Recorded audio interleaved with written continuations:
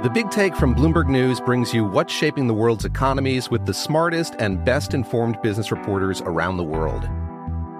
We cover the stories behind what's moving money and markets, and help you understand what's happening, what it means, and why it matters every afternoon. I'm Sarah Holder. I'm Saleha Mohsin. And I'm David Gura. Listen to The Big Take on the iHeartRadio app, Apple Podcasts, or wherever you get your podcasts. I'm Saleha Mohsin, and I've covered economic policy for years and reported on how it impacts people across the United States. In 2016, I saw how voters were leaning towards Trump and how so many Americans felt misunderstood by Washington. So I started The Big Take DC. We dig into how money, politics, and power shape government and the consequences for voters. With new episodes every Thursday, you can listen to The Big Take DC on the iHeartRadio app, Apple Podcasts, or wherever you get your podcasts. If you love sports and true crime, then there's a new podcast from executive producer Dan Patrick and hosted by me, Jay Harris, that you won't want to miss. Playing Dirty: Sports Scandals. Each week, I'm squeezing the juiciest details from some of the biggest sports scandals ever. I'm talking Marcus Dixon, Olympic gymnastics, Cain Velasquez, salacious Super Bowl-level scandals. Join me on the dark side of sports by listening to Playing Dirty: Sports Scandals on the iHeartRadio app, Apple Podcasts, or wherever you get your podcasts.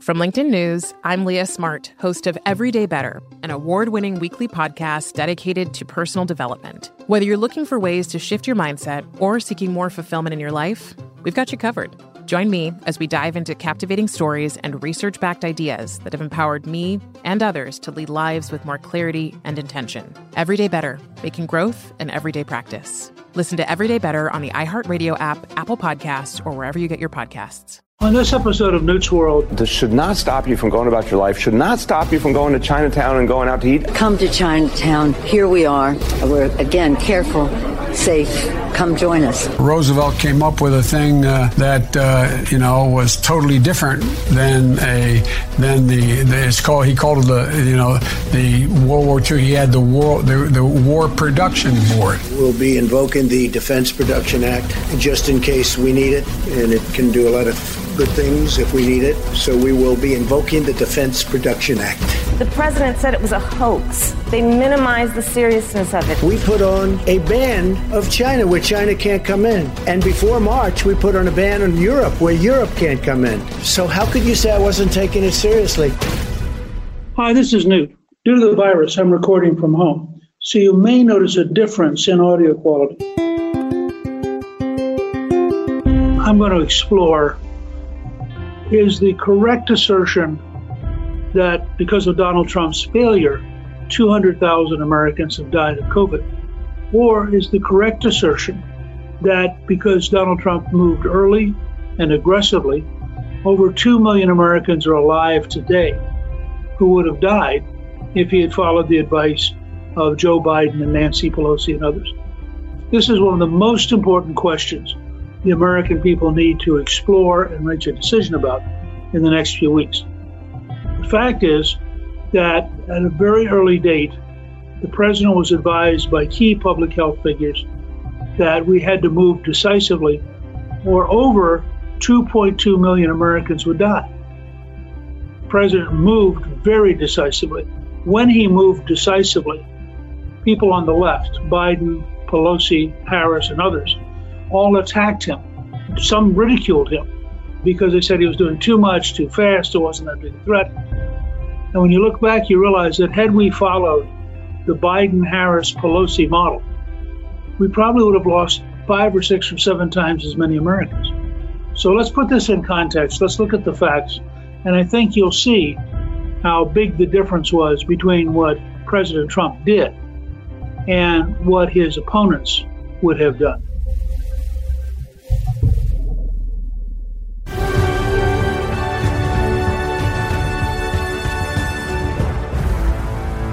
And remember that this all starts in China. This is a Chinese virus, despite all the politically correct efforts to get away from it.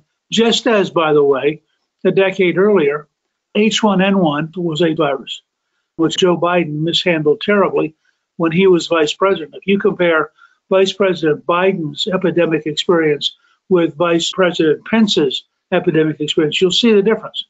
Biden was incompetent, and in fact, his own top aide has said publicly in forums that they just blew it. So in this case, back in December, a Chinese doctor began warning people that something was going on in Wuhan, that there was a SARS-like disease going around, and he was suppressed by the Chinese government. It was back in late December when Li first warned friends on WeChat about a SARS-like disease going around. Li sent a group message saying that a test result from a patient quarantined at the hospital where he worked showed a patient had a coronavirus. But hours after hitting send, Wuhan city health officials tracked Li down, questioning where he got the information. Within days, they closed the suspected source of the virus, this seafood market, and they announced the outbreak. But instead of being praised, Li got a call from Wuhan City Police. Because they didn't want anyone to think about it or talk about it. The Wuhan City Police were sent to visit him. Another Chinese whistleblower, a virologist, said there were over 40 cases before the end of December, and that information would have potentially stopped coronavirus from spreading to other countries. But in fact, the Chinese government kept hiding it. Our government already knows that before the end of December, there are over 40 people get infected, but not, as they mentioned, like 27. And also, most importantly, there are human-to-human transmission. By January 3rd, the Center for Disease Control Director, Robert Redfield, was warned by his Chinese counterpart of the possibility of a Chinese virus. So he notified Secretary of Health and Human Services, Alex Azar, who immediately started to create a team in the White House. Notice, immediately started to create a team. At that point, in mid-January, they began talking about, would we need a travel ban? And the travel ban was very controversial, both from the standpoint that some epidemiologists don't think it works, and from the standpoint that some people thought it was going much too fast. On January 27th, let's get this clear for all of the things that Joe Biden says that are just plain not true. On January 27th, Biden writes an op-ed for USA Today and says the following, quote, I remember how Trump sought to stoke fear and stigma during the 2014 Ebola epidemic. He called President Barack Obama a dope and incompetent and railed against the evidence-based response our administration put in place, which quelled the crisis and saved hundreds of thousands of lives, in favor of reactionary travel bans that would only have made things worse. I'm going to repeat this one line from January 27th in USA Today by Joe Biden, who said reactionary travel bans would only have made things worse. The next day, Ron Klain, who was Biden's chief person dealing with these kind of diseases, said the ban is, quote, premature. Would you ban Chinese travelers from arriving in the United States? I wouldn't. I think that's premature. On January 30th, Dr. Ezekiel Emanuel on CNBC, and Emanuel is one of the key advisors to the Democratic Party on healthcare, tells Americans they should, quote, take a breath and stop panicking. Everyone in America should take a very big breath, slow down, and stop panicking and being hysterical. On January 31st, the campaign event in Iowa, Biden calls Trump's China travel ban xenophobic. So listen to Biden in his own words. Coronavirus emanated from China. A national emergency, worldwide alerts. The American people need to have a president who they can trust what he says about it, that he is going to act rationally about it. In moments like this is where the credibility of the president is most needed, as he explains what we should and should not do. This is no time for Donald Trump's record of hysterical xenophobia. And the following day, he doubles down when he tweets out, quote, we are in the midst of a crisis with the coronavirus. We need to lead the way with science, not Donald Trump's record of hysteria, xenophobia, and fear-mongering. He is the worst possible person to lead our country through a global health emergency. Now, notice, this becomes one of the big arguments, because while it's clear in this paragraph, Biden is talking about coronavirus, he claims that when he said xenophobia, he wasn't really referring to the ban on travel from China. The following day, February 2nd, President Trump puts together a ban on travel from China. And it takes a while for it to totally work because there are a substantial number of American citizens who have the legal right to come home even after the ban. But clearly, as of February 2nd, Trump was already moving. On February 3rd, the World Health Organization's Director General opposed the ban. Remember that the World Health Organization is very close to the Chinese Communist Party. And the head of it said, "There is no reason for measures that unnecessarily interfere with international travel and trade. We call on all countries to implement decisions that are evidence-based and consistent." So notice, the World Health Organization is telling everybody not to worry at a point when we now know in retrospect there's a worldwide pandemic beginning to build.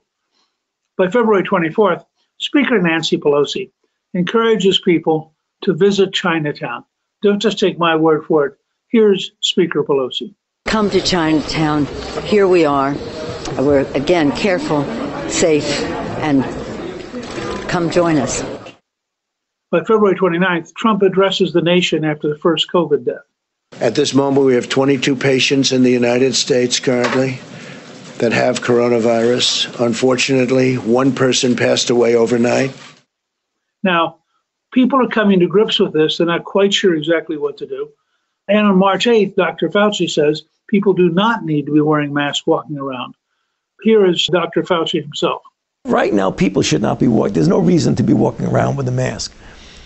When you're in the middle of an outbreak, wearing a mask might make people feel a little bit better, and it might even block a droplet, but it's not providing the perfect protection that people think that it is. So people are really wrestling with this. And the president is trying to follow the best possible medical and epidemiological advice, but even that advice is starting to change, as you can see with Dr. Fauci. By March 12th, Joe Biden releases his COVID-19 plan, which actually looks pretty plagiarized from the Trump campaign. One, decisive public health response to curb the spread of the disease and to provide treatment to those who need it, and a decisive economic response that delivers real relief to American workers, families, and small businesses, and protects the economy as a whole. I offer it as a roadmap, not for what I will do as president 10 months from now, but for the leadership that I believe is needed and required at this very moment. And it turns out that much of what he's describing is, in fact, precisely what the president is doing.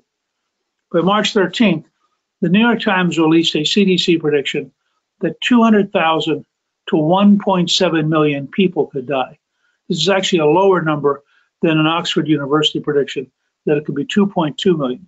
So the president is trying to react to a risk that we could be facing the death of somewhere between 200,000 and 1.7 million people. And I would argue that you can make a very good case that there are at least 1.5 million Americans alive today, despite the Center for Disease Control prediction, because President Trump moved quickly. And frankly, had Governor Cuomo and Governor Murphy not done amazingly destructive things, killing thousands and thousands of senior citizens, the death rate would be substantially lower, because those two states, New Jersey in per capita deaths and New York in total deaths, clearly are outliers given by very bad policy by two liberal Democratic governors.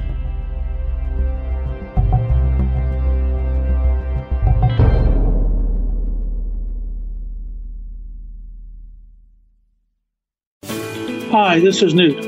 I want to invite you to sign up for a yearly subscription to my Inner Circle membership club. We're in a critical time in our history where the outcome of the next election will set us on a course of two very different American futures.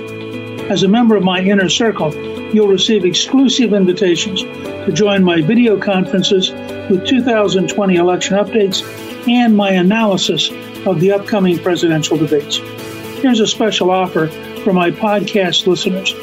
Join my Inner Circle today at newtsinnercircle.com, and if you sign up for a 1 or 2 year membership, you'll receive a limited edition Inner Circle Challenge coin, exclusive to 500 members only, as part of your membership welcome package. And as an Inner Circle member, you'll receive an invitation to attend my members-only event, Live with Newt, a discussion on the next presidential debate. And there are many other benefits of membership. Sign up for a 1 or 2 year membership today at newtsinnercircle.com. That's newtsinnercircle.com.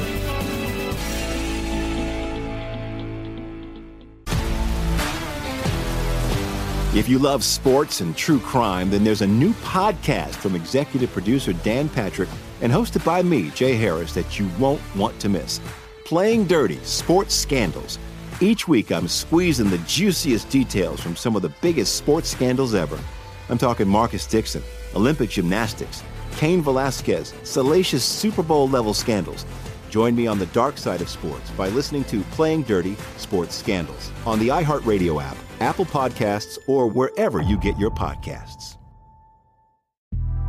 The Big Take from Bloomberg News brings you what's shaping the world's economies with the smartest and best-informed business reporters around the world. Western nations like the U.S. and Europe. Mexico will likely have its first female president. And then you have China. And help you understand what's happening, what it means, and why it matters. He'll get his yo-yos to Europe in time. But the longer this drags on, the more worried he's getting. They knew that they needed to do this as fast as they possibly could to get a drug on the market as fast as they could. I'm David Gura. I'm Sarah Holder. I'm Saleha Mohsin. We cover the stories behind what's moving money and markets. Basically, everyone was expecting, if not a calamity, certainly a recession. But the problem is that paperwork, as our reporting showed, is fake. As someone who's covering the market, I'm often very worried about an imminent collapse. So I'm thinking about it quite often.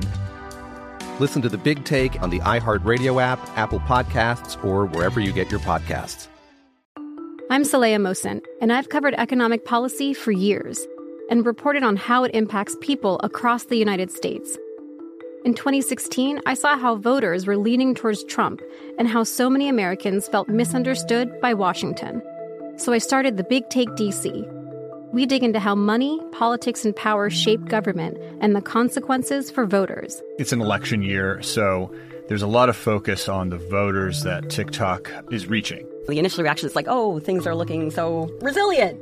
I don't want to be too pessimistic, but I just don't see the political will down in Washington right now to change their tune. I think the American electorate has been signaling that it expects a rematch of the 2020 election. These are unprecedented times. With new episodes every Thursday, you can listen to The Big Take DC on the iHeartRadio app, Apple Podcasts, or wherever you get your podcasts. Welcome to Season 9 of Next Question with me, Katie Couric. It is 2024, and we're going to get through this together, folks. My campaign promise to all of you, here on Next Question, it's going to be a good time the whole time, we hope. I have some big news to share with you on our season premiere featuring Kris Jenner, who's got some words of wisdom for me on being a good grandmother, or in her case, a good lovey. You know, you start thinking of what you want your grandmother name to be. Like, are they going to call me grandma like I called my grandmother? So I got to choose my name, which is now Lovey. I'll also be joined by Hillary Clinton, Renee Fleming, Liz Cheney, to name a few. So come on in and take a break from the incessant negativity for a weekly dose of fascinating conversations. Some of them, I promise, will actually put you in a good mood. I loved it. Your energy and joy. I'm squeezing every minute I can for you out of this season of Next Question. Last question, I promise. You have to go, I have to go. But it's been so fun, and I can't wait for you to hear it. Listen to Next Question with me, Katie Couric, on the iHeartRadio app, Apple Podcasts, or wherever you get your podcasts.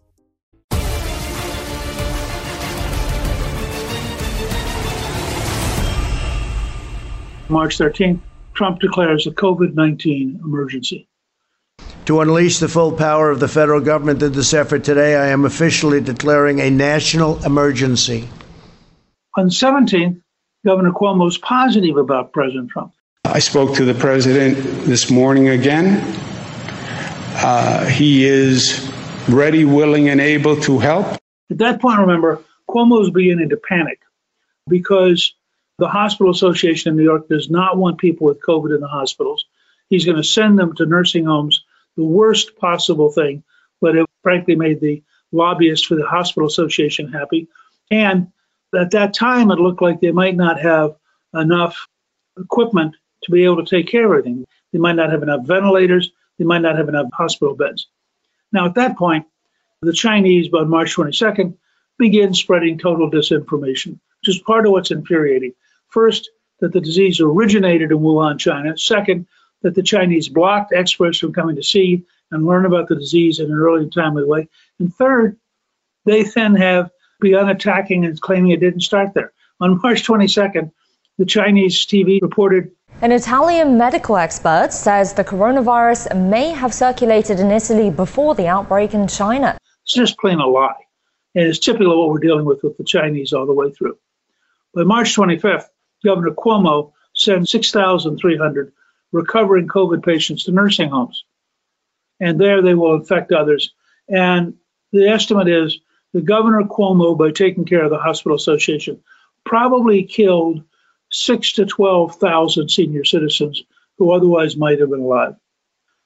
By March 30th, Dr. Birx says doing everything perfect could still lead to 200,000 deaths. If we do things together well, almost perfectly, we could get in the range of 100,000 to 200,000 fatalities.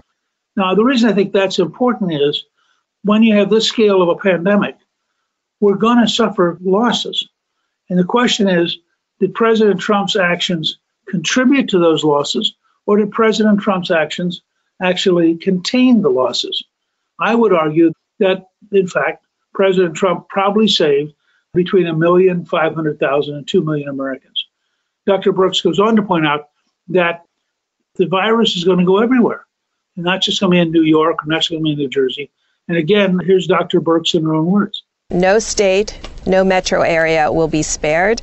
About that point, Biden's deputy campaign manager backtracks Biden's statements from him, claiming, quote, Joe Biden supports travel bans that are guided by medical experts, advocated by public health officials, and backed by a full strategy.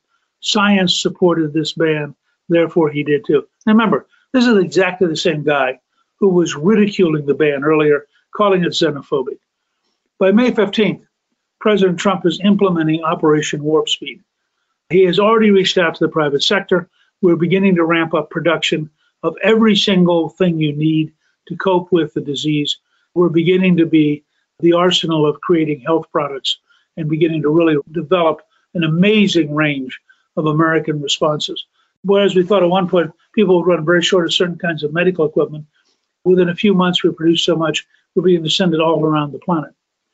Part of that's because the president not only developed Operation Warp Speed, which was aimed at finding a vaccine, but in addition, he also invoked the Defense Production Act.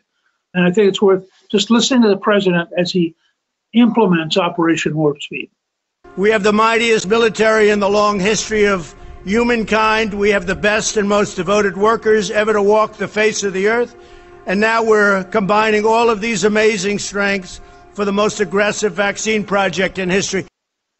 And then notice that in the same frame of reference, he's moving down the road towards the Defense Production Act to allow us to really contract and develop, moving back from China, the production of things we had concluded we couldn't rely on China for. With this new agreement, my administration is using the Defense Production Act to provide a $765 million loan to support the launch of Kodak Pharmaceuticals. By July 28th, Dr. Fauci has decided that masks are necessary. I'm referring to them now as the fundamentals. And the fundamentals are not rocket science. It's universal wearing of masks, avoiding crowds, close the bars.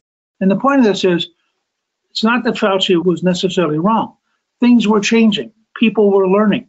And I think it's very important to recognize that when you talk to the president about science, he's listening to these scientists and these medical doctors all the way through. Their advice is also changing as they learn more.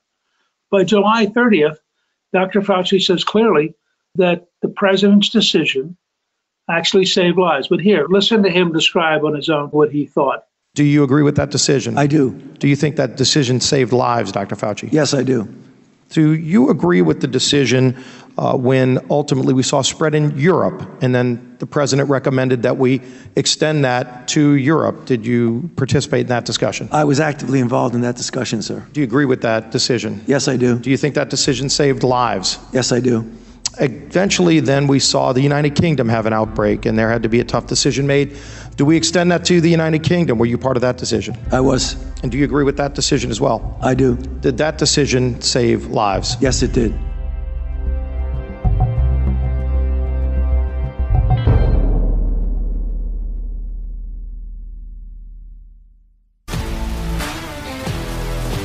If you love sports and true crime, then there's a new podcast from executive producer Dan Patrick and hosted by me, Jay Harris, that you won't want to miss. Playing Dirty: Sports Scandals. Each week, I'm squeezing the juiciest details from some of the biggest sports scandals ever. I'm talking Marcus Dixon, Olympic gymnastics, Cain Velasquez, salacious Super Bowl-level scandals. Join me on the dark side of sports by listening to Playing Dirty: Sports Scandals on the iHeartRadio app, Apple Podcasts, or wherever you get your podcasts. The Big Take from Bloomberg News brings you what's shaping the world's economies with the smartest and best-informed business reporters around the world. Western nations like the U.S. and Europe. Mexico will likely have its first female president. And then you have China. And help you understand what's happening, what it means, and why it matters. He'll get his yo-yos to Europe in time. But the longer this drags on, the more worry he's getting. They knew that they needed to do this as fast as they possibly could to get a drug on the market as fast as they could. I'm David Gura. I'm Sarah Holder. I'm Saleha Mohsin. We cover the stories behind what's moving money and markets. Basically, everyone was expecting, if not a calamity, certainly a recession. But the problem is that paperwork, as our reporting showed, is fake. As someone who's covering the market, I'm often very worried about an imminent collapse. So I'm thinking about it quite often. Listen to The Big Take on the iHeartRadio app, Apple Podcasts, or wherever you get your podcasts. I'm Saleha Mohsin, and I've covered economic policy for years and reported on how it impacts people across the United States. In 2016, I saw how voters were leaning towards Trump and how so many Americans felt misunderstood by Washington. So I started The Big Take DC. We dig into how money, politics, and power shape government and the consequences for voters. It's an election year, so there's a lot of focus on the voters that TikTok is reaching. The initial reaction is like, oh, things are looking so resilient. I don't want to be too pessimistic, but I just don't see the political will down in Washington right now to change their tune. I think the American electorate has been signaling that it expects a rematch of the 2020 election. These are unprecedented times. With new episodes every Thursday, you can listen to The Big Take DC on the iHeartRadio app, Apple Podcasts, or wherever you get your podcasts. Welcome to Season 9 of Next Question with me, Katie Couric. It is 2024, and we're going to get through this together, folks. My campaign promise to all of you, here on Next Question, it's going to be a good time the whole time, we hope. I have some big news to share with you in our season premiere featuring Kris Jenner, who's got some words of wisdom for me on being a good grandmother, or in her case, a good lovey. You know, you start thinking of what you want your grandmother name to be. Like, are they going to call me grandma like I called my grandmother? So I got to choose my name, which is now Lovey. I'll also be joined by Hillary Clinton, Renee Fleming, Liz Cheney, to name a few. So come on in and take a break from the incessant negativity for a weekly dose of fascinating conversations. Some of them, I promise, will actually put you in a good mood. I loved it. Your energy and joy. I'm squeezing every minute I can for you out of this season of Next Question. Last question, I promise. You have to go, I have to go. But it's been so fun, and I can't wait for you to hear it. Listen to Next Question with me, Katie Couric, on the iHeartRadio app, Apple Podcasts, or wherever you get your podcasts.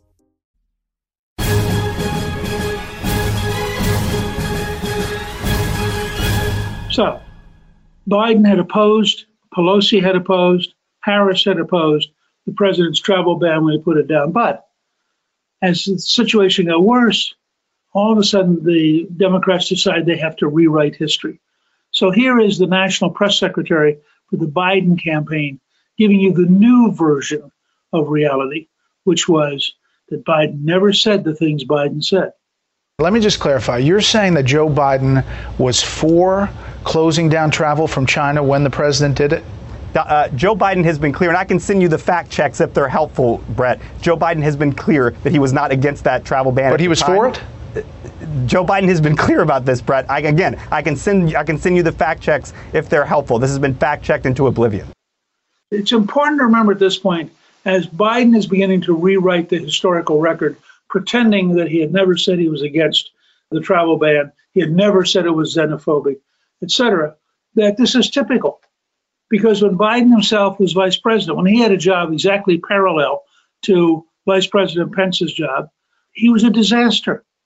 And Ron Klain, who worked with him and is close to him and supports him, said it was purely fortuity that H1N1 was not one of the great mass casualties of our time.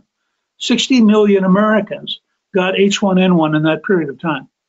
But listen to Klain himself, both describing the scale of it and then describing how everything they had done had not worked, and that Biden was simply a failure at dealing with this epidemic. I just had a couple things. I mean, I was in the White House in 2009, 2010. I was working for Vice President Biden. I wasn't involved directly in the H1N1 response, but I lived through it as a White House staffer. And what I will say about it is a bunch of really talented, really great people working on it, and we did every possible thing wrong.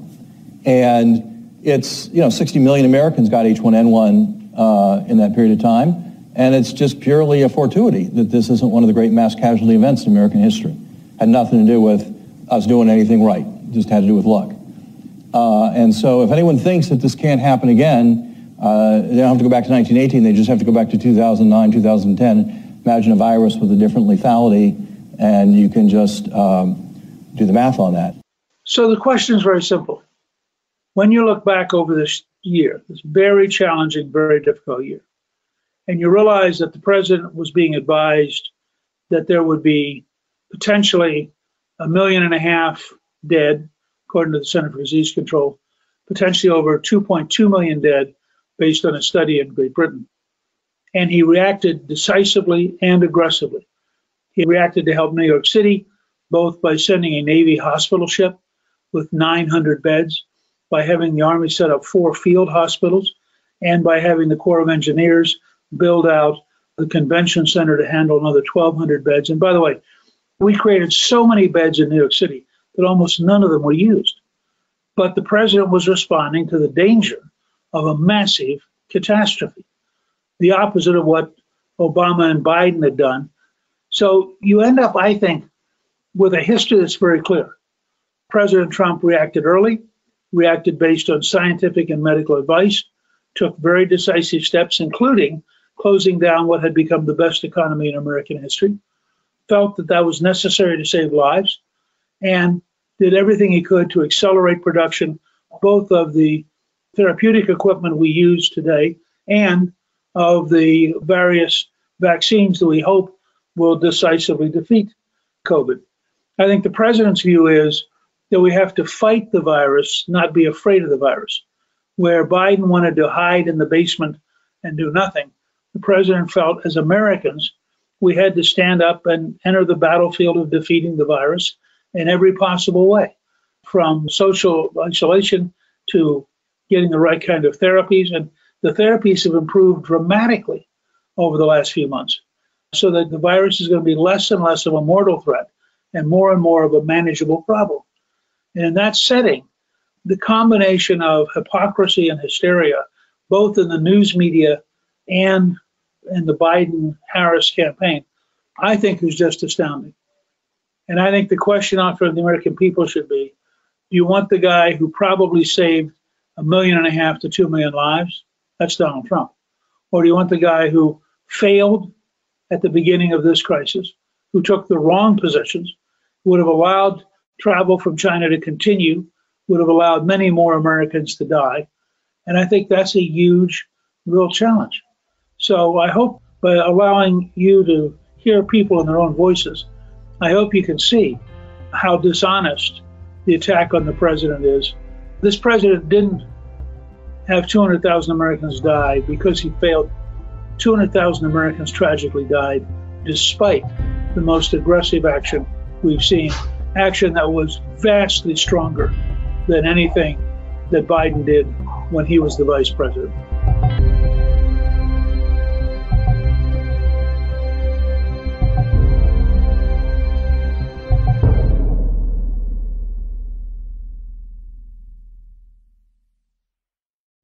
I'm Saleha Mohsin, and I've covered economic policy for years and reported on how it impacts people across the United States. In 2016, I saw how voters were leaning towards Trump and how so many Americans felt misunderstood by Washington. So I started The Big Take DC. We dig into how money, politics, and power shape government and the consequences for voters. With new episodes every Thursday, you can listen to The Big Take DC on the iHeartRadio app, Apple Podcasts, or wherever you get your podcasts. The Big Take from Bloomberg News brings you what's shaping the world's economies with the smartest and best-informed business reporters around the world. We cover the stories behind what's moving money and markets, and help you understand what's happening, what it means, and why it matters every afternoon. I'm Sarah Holder. I'm Saleha Mohsin. And I'm David Gura. Listen to The Big Take on the iHeartRadio app, Apple Podcasts, or wherever you get your podcasts. If you love sports and true crime, then there's a new podcast from executive producer Dan Patrick and hosted by me, Jay Harris, that you won't want to miss. Playing Dirty: Sports Scandals. Each week, I'm squeezing the juiciest details from some of the biggest sports scandals ever. I'm talking Marcus Dixon, Olympic gymnastics, Cain Velasquez, salacious Super Bowl-level scandals. Join me on the dark side of sports by listening to Playing Dirty: Sports Scandals on the iHeartRadio app, Apple Podcasts, or wherever you get your podcasts. From LinkedIn News, I'm Leah Smart, host of Everyday Better, an award-winning weekly podcast dedicated to personal development. Whether you're looking for ways to shift your mindset or seeking more fulfillment in your life, we've got you covered. Join me as we dive into captivating stories and research-backed ideas that have empowered me and others to lead lives with more clarity and intention. Everyday Better, making growth an everyday practice. Listen to Everyday Better on the iHeartRadio app, Apple Podcasts, or wherever you get your podcasts.